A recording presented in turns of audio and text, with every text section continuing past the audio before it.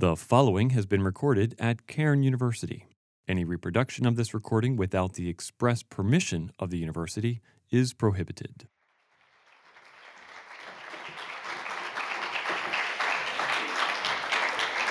Thank you. Good morning.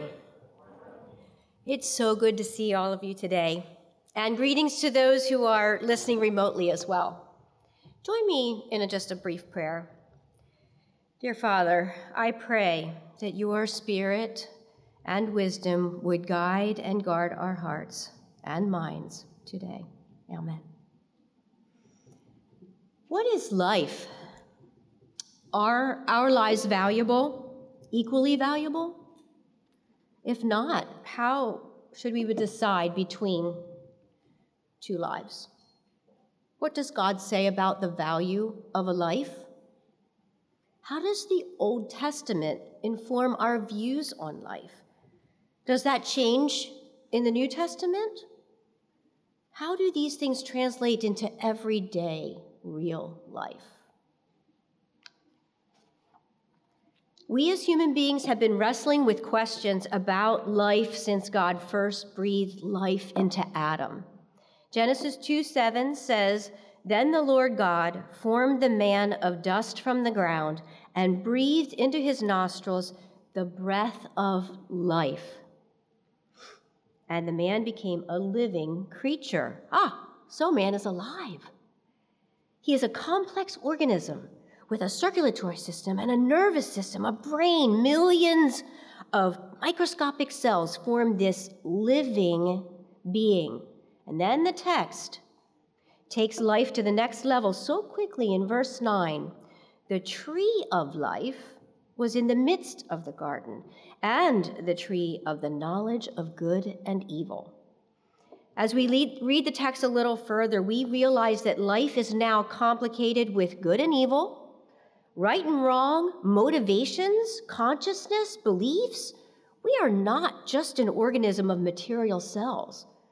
We have a soul, an inner being, a mysterious essence of life that is unique to human beings.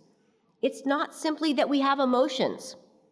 Anyone who has ever had a pet knows that animals have emotions. So what is it? What is this life that humans have, and at what point do we have it? Does this life begin when we have all the genetic code in place?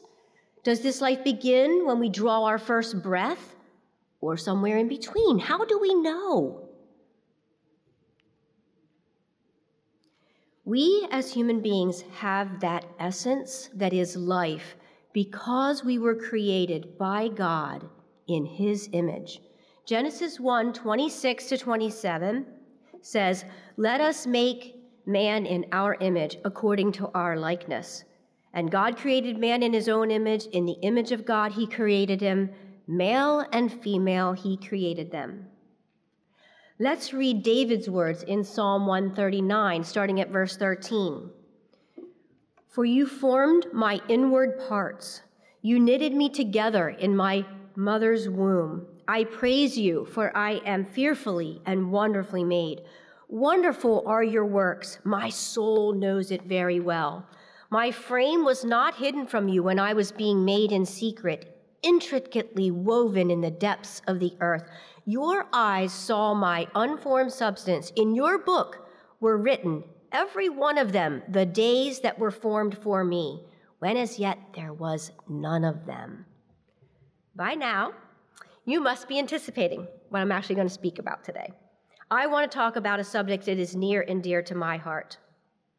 If I were to ask you the name of a Supreme Court case off the top of your head, I bet many of you might come up with Roe v. Wade. Discussions around this landmark case are alive and well in our culture. The Roe v. Wade decision was handed down on January 22nd, 1973, and the United States has been unsettled with this decision ever since it happened 48 years ago. In my own career, I have been a labor and delivery nurse, as my husband said, for 24 years. And then recently, I have worked in a prenatal care clinic caring for women during pregnancy. I've also been a volunteer at Choice One. Choice One, as many of you know, is essentially a crisis pregnancy center. We support and love and care for women and girls who have become pregnant. Some of the clients there are in need of financial and emotional support, and some find themselves in a situation trying to make a decision about carrying and parenting or having an abortion. In all cases, we believe that women need the love of Jesus first and foremost in their lives. Right now, I'm training nurses to do ultrasound and counsel these young women. I am certified to do first and second trimester ultrasound. It is a powerful tool to help a young woman see her unborn baby and to know that she has life within her. Not just a glob of cells, but a functioning, active, beautiful little baby. So let's talk about abortion. I had a client at Choice One a few years ago who came in to see me for an ultrasound. She had made up her mind she wanted an abortion, and she just really wanted to see how far she was in her pregnancy, and our ultrasounds were free. So I got her up on the bed, we put the ultrasound probe on her belly, and immediately came into view was this active little wiggling little baby. She actually could see that picture right away. She could see with her own eyes that life that was inside of her. And we talked for a while with tears streaming down her face as she lay there on that bed. She made her decision not to have an abortion. The staff at the center actually moved into action at this point, and this is what Choice One does. We gave her diapers and clothing. We threw her a baby shower. We gave her a parenting class. She was young. We helped her begin the idea of being a parent. And after the baby was born, I hadn't seen her for a long time. And after one night, she came into the center for diapers, and I just happened to be there. She placed that baby in my arms, and she thanked me for showing her that baby. It was such a beautiful moment. I apologize. I believe that I have 3 types of listeners here with me today and out there in video land. I believe that there maybe are more types, but let's do this one. This one is characterized by apathy. You go cold and lose interest the moment this subject comes up. Maybe you are just tired of the battles in the political arena, or you feel baffled by the arguments that are out there. In any event, you feel apathetic and disinterested. Well, I'm not listening. The second type of listener is those of you who are out there who have had experiences, maybe relationships with family and friends, and this has challenged your views. Maybe you were brought up to believe in the sanctity of human life, and you went with your with your family to church, and they taught you the pro-life position. But in recent years, you've questioned this belief, and you now think that there may be room for a woman to decide to have an abortion, and you're sitting right there on the fence. And then the third type of listener is the one that I most identify with. You believe in the sanctity of human life. It's a firm belief. You're not wavering. You're just not sure how to talk about it with your family and friends, maybe especially with those who don't share your convictions. You'd feel a little tongue-tied if you were faced with someone who disagreed with you, or you weren't sure, like, how do you articulate your views, maybe even trying to persuade someone to think and believe as you do. If none of these describe you, please keep listening. I have included a little something for everyone, I think. My first goal is to actually engender enthusiasm. I'm aiming at you people who are disinterested and apathetic. I often think that apathy is actually driven by a lack of knowledge or a discomfort with the fire in the political arena. You feel the heat and you just want to back away. So let's first be clear what an abortion is.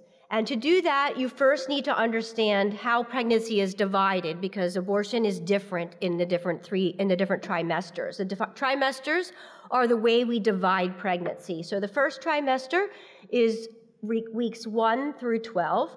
The second trimester is weeks 13 through 26. And the third trimester is weeks 27 through 40. Now, abortion.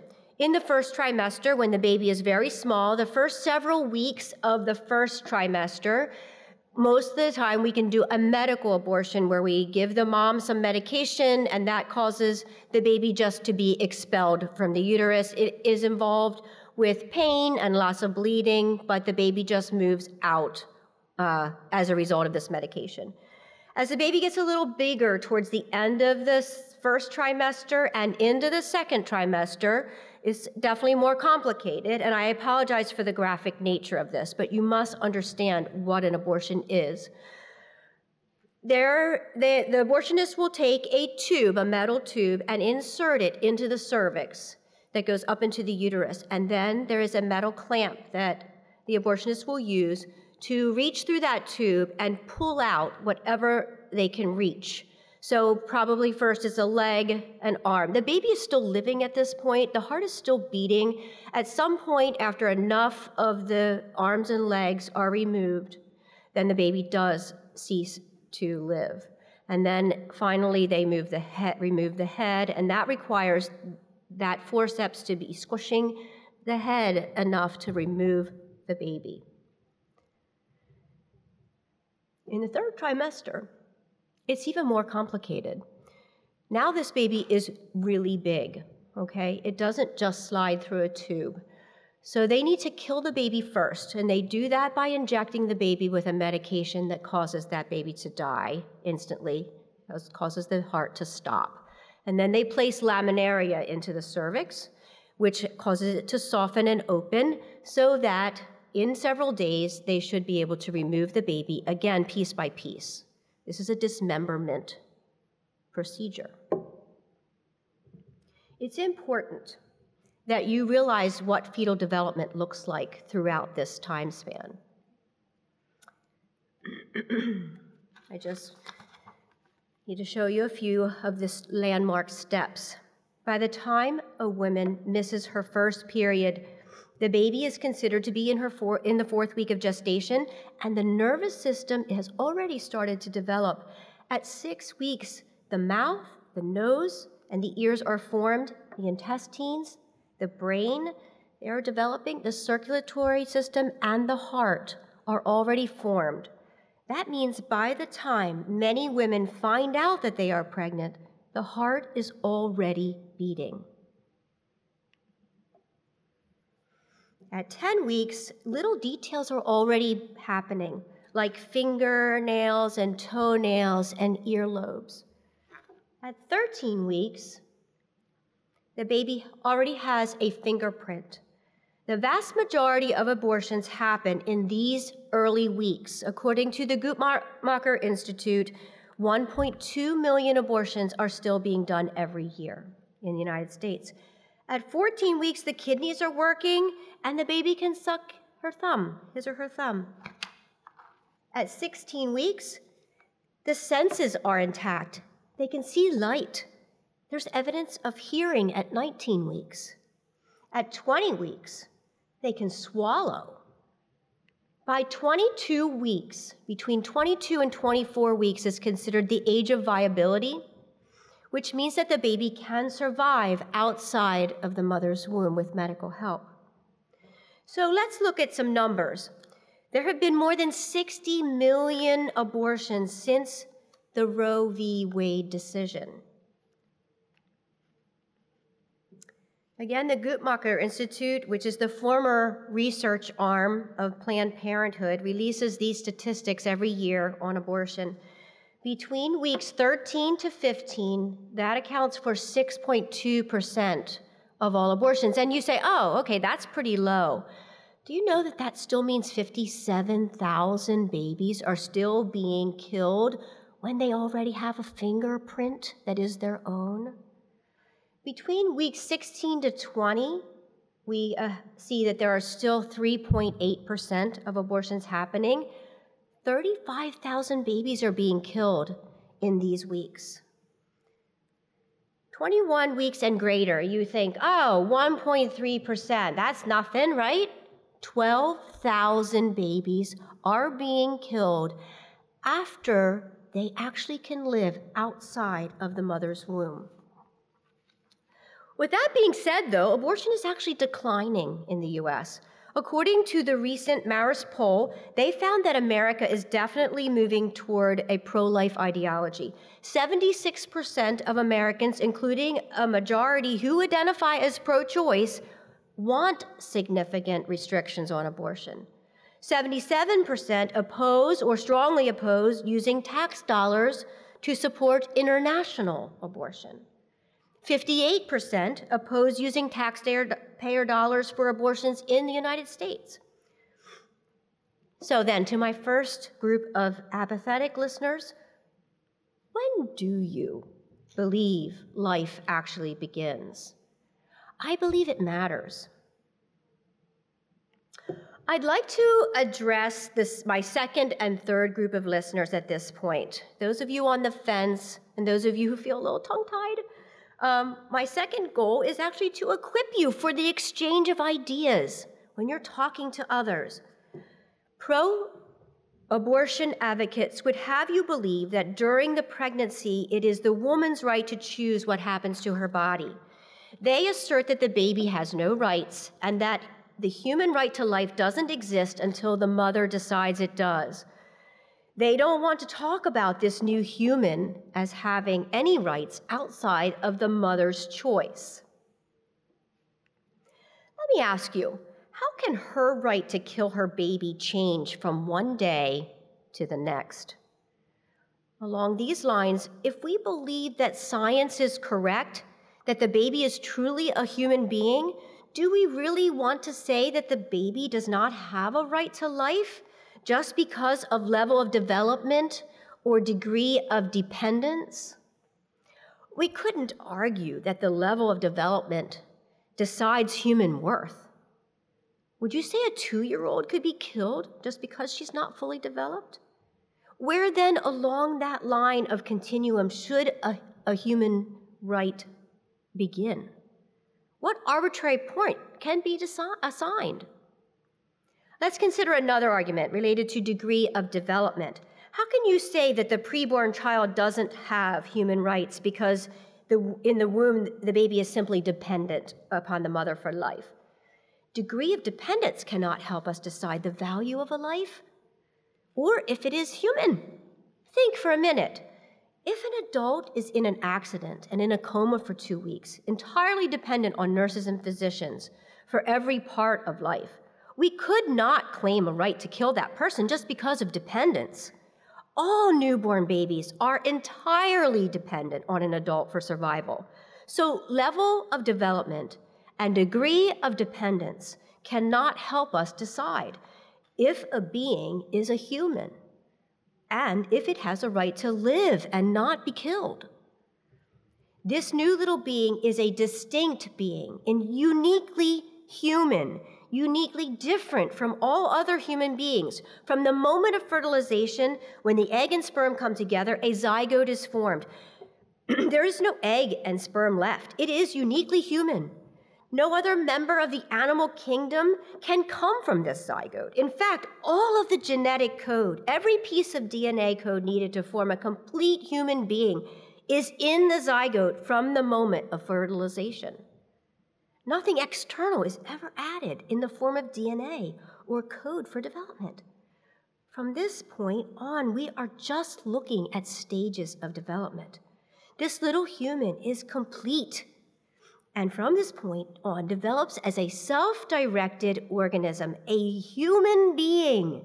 Its size does not determine its nature as a human. The science of embryology and fetal development is irrefutable, but science does not tell us how to decide right and wrong. Let me say that again. Science cannot tell us how to decide right and wrong. In his book, The Case for Life, Scott Klusendorf writes, and I quote from his book, "Is it wrong to torture toddlers for fun after beating your wife? Science can't help you with that question. nor can it tell us why the unborn human, or for that matter, any human, has value or a right to life. He goes on to say, secular critics deny this value and right to life, insisting that mere membership in the human species is not enough to confirm a right to life. Rather, they say, humans come to be at one point, but only become intrinsically valuable after they acquire some immediately exercisable capacity, usually self-awareness or sentience, that embryos and fetuses lack. Thus, embryos and fetuses do not have a right to life that we are obliged to respect. If your right to life is based on your functional capacities rather than your nature, it's difficult to say why it would be wrong to kill you while you are comatose or while still in infancy. In short, humans are equal in nature, not function. We see that science unequivocally defends the view that the human being begins at conception. There's no chance for a dog or a turtle or a chimpanzee to accidentally be born. It is at its core a human being every time. It is in its nature a human. Now, we all agree murder is wrong. We can defend that theologically from the Bible as well as culturally. It's the law of our land. Murder is the premeditated killing of one human being by another. Even in our judicial system, we find inconsistencies. In 2004, Scott Peterson killed his pregnant wife, who was 8 months pregnant at the time. I remember this case. He was tried and convicted for double homicide in a state where late-term abortions were legal. So then, does this become an argument for wantedness? How can the criteria of wantedness decide the difference between murder and legal abortion? Are we really supposed to believe that just because a baby is not wanted, we have the right to kill it? One troubling thing that is happening is that many defenders of a pro-choice position have begun to erode the traditionally Christian viewpoint for pro-life. If you've noticed, these past few arguments that I've given you are more philosophical in nature, not theological. Now, don't get me wrong. As Christians, I want you to have a firm theological view. I want you to believe that we are made in the image of God and see truth in David's words that we were known by God from in the womb. But in a secular world, theological arguments will fall on deaf ears. An even more disturbing trend is that Christians are finding a way around the Bible and are developing moral arguments for abortion. They use language like abortion protects life, and abortion is a mothering decision, sparing the baby from suffering in this world. If you do a Google search on any given day, and you type in, what does the Bible say about abortion? Let me warn you, the first several sites will probably be instructing Christians on a biblical argument for abortion. The Bible doesn't actually use the word abortion. Christians generally understand that the Bible as a whole upholds the sanctity of human life. Texts like the creation passage that we've read, Psalm 139, also Job 10, these all give us a good foundation for a pro-life viewpoint. Jeremiah 1:5-6 says, "Before I formed you in the womb, I knew you, and before you were born, I consecrated you." Bill Nye, the science guy, seems to think that because there are many fertilized eggs that never make it to the formation of a human zygote and implantation, that somehow that means we have the right to kill the ones that go on to be living human beings. God knows the ones that will actually become a person. According to Jeremiah 1, he plans it even before conception. Nadine Strawson, former president of the ACLU, argued in a debate at Wayne University that because some Christian pastors and Christian thought leaders have now decided that abortion is the mother's choice, that should somehow give us confidence that this is the right decision. You are all studying the Bible here at Cairn. Take what you are learning and be responsible with the whole text. Be careful when people want to excise one verse. You need to take it in context. Paul tells us that heresies will always be with us and that we must always seek the truth. Nadine Strawson also used another argument that struck me as irrational. She suggested that because the courts made this decision in 1973 and have not changed their ruling, therefore it's defensible. This is a fallacy. All we have to do is remember Plessy versus Ferguson, a landmark Supreme Court decision in 1896 which promoted the separate but equal doctrine regarding race and led to the horrific Jim Crow laws. It would not be until 1954 in Brown versus the Board of Education that Plessy versus Ferguson is overturned. 50 years later, it does not stand to reason that just because the court has held this view in the past, that we must still hold it today. Abortion is legal in all states, but states still have the right to put limits on abortion, and this has been a season of extremes. 4 states have passed heartbeat laws in 2019, at the same time that New York expanded its abortion rights to all 3 trimesters for any reason.